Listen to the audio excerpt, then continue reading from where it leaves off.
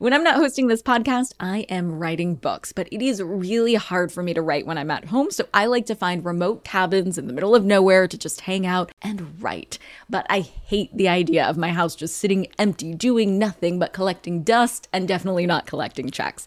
And that's why I'm an Airbnb host. It's one of my all-time favorite side hustles. Other popular side hustles are awesome too, don't get me wrong, but they often involve big startup costs. By hosting your space, you're monetizing what you already have access to. It doesn't get easier than that. And if you're new to the side hustle game and you're anxious about getting started, don't worry, because you're not in this alone. Airbnb makes it super easy to host. I mean, if I could do it, you could do it. And your home might be worth a lot more than you think. Find out how much at airbnb.com/host.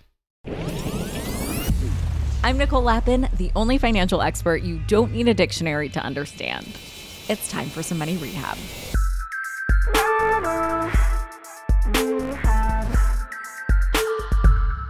I used to have to explain to people why they needed an emergency fund. But honestly, after the pandemic and recent natural disasters, I don't really have to sell people on this idea anymore. Most people know they need an emergency fund, but what they don't know is how much they need in there or the best way to save it up. So let's start with how much and move on to my 5 tips for how to save for a rainy, fiery, or windy day. So long story short, you need at least 3 months of savings in the bank. And that 3 months is if you have a stable job that's easy to replace. You're a doctor. That's great. You can find another job quickly.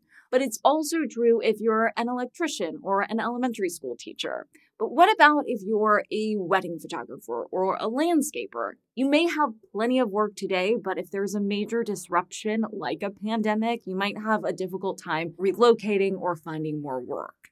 You probably want, in that case, more like 6 months worth of wages tucked away. And if you do something super specialized, like sell speedboats or design custom wine cellars, you may want an entire year's worth of income tucked away in case of emergency.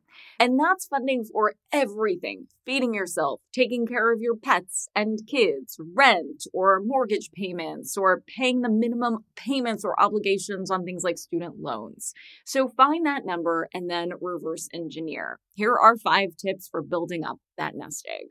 Number 1, what's the best way to start your emergency fund? With free money, of course. Right now, savings accounts are earning more in interest than they have for years. But banks are always competing for your business. So, especially if you're starting off with a couple grand, let's say, you can look for banks offering bonuses for opening accounts with them. Generally, these are in the $100 to $200 range, which doesn't sound like a lot, but could easily be a trip to the grocery store or gas for your car or generator. A high-yield savings account is generally the best place to keep your emergency savings fund. Some people even like to keep it in a different bank so that they aren't tempted to dip into it easily. And if that's the kind of scaffolding you need, then great and good on you for recognizing it. And there can also be other savings vehicles that can work as well for an emergency fund. That brings us to number 2. Look into a health savings account. A health savings account, or HSA, is a savings account that people with high deductible health plans can open and use to save pre-tax income. There are some limitations with these accounts, though. For example, in 2022, an individual could only contribute $3,650, and for families, the annual limit was $7,300. But one big thing there isn't a rule about: when you reimburse yourself for medical expenses, there is no time limit. Yeah, let me repeat that again. As long as you have the receipts, you can take that money out whenever the hell you feel like it. Open an account at 25 and break your arm at 30.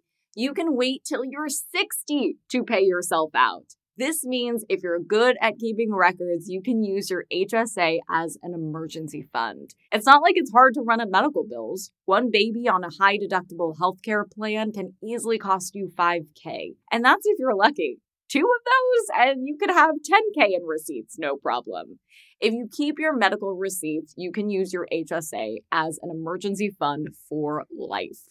Number 3, diversify your emergency fund. Right now, most high-yield savings accounts are paying more than 3%. But what if you're interested in a little more?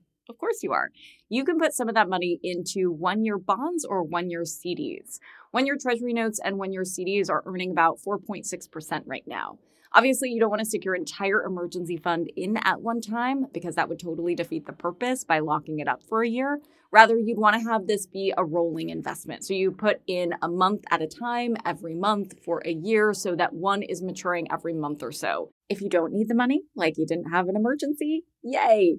Reinvest it and continue to let it compound interest. Number 4, stash some cash.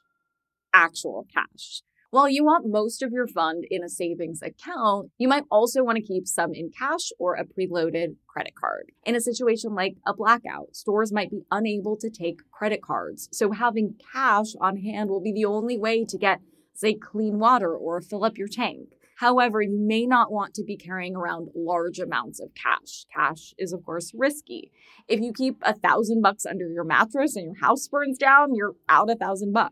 If you have $1,000 on a preloaded card and your house burns down, you can call the credit card company and get them to send you a new card, making it safer to keep a little extra emergency money on hand.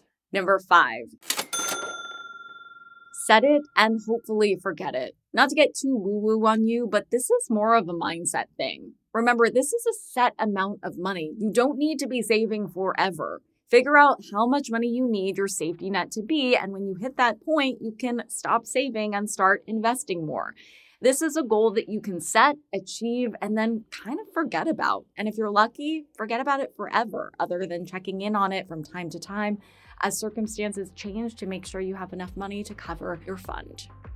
For today's tip, you can take straight to the bank. When thinking about planning for the worst, consider buying disability insurance if your job doesn't provide it for you already with their policy. These policies come in both short and long-term versions, and they pay a percentage of your income if you're unable to work. They don't just cover catastrophic illness. The number one reason that people use their short-term disability insurance? Maternity leave. So even in non-emergencies, this can be a great resource to have in your back pocket. Money Rehab is a production of Money News Network. I'm your host, Nicole Lappin. Money Rehab's executive producer is Morgan Lavoie. Our researcher is Emily Holmes.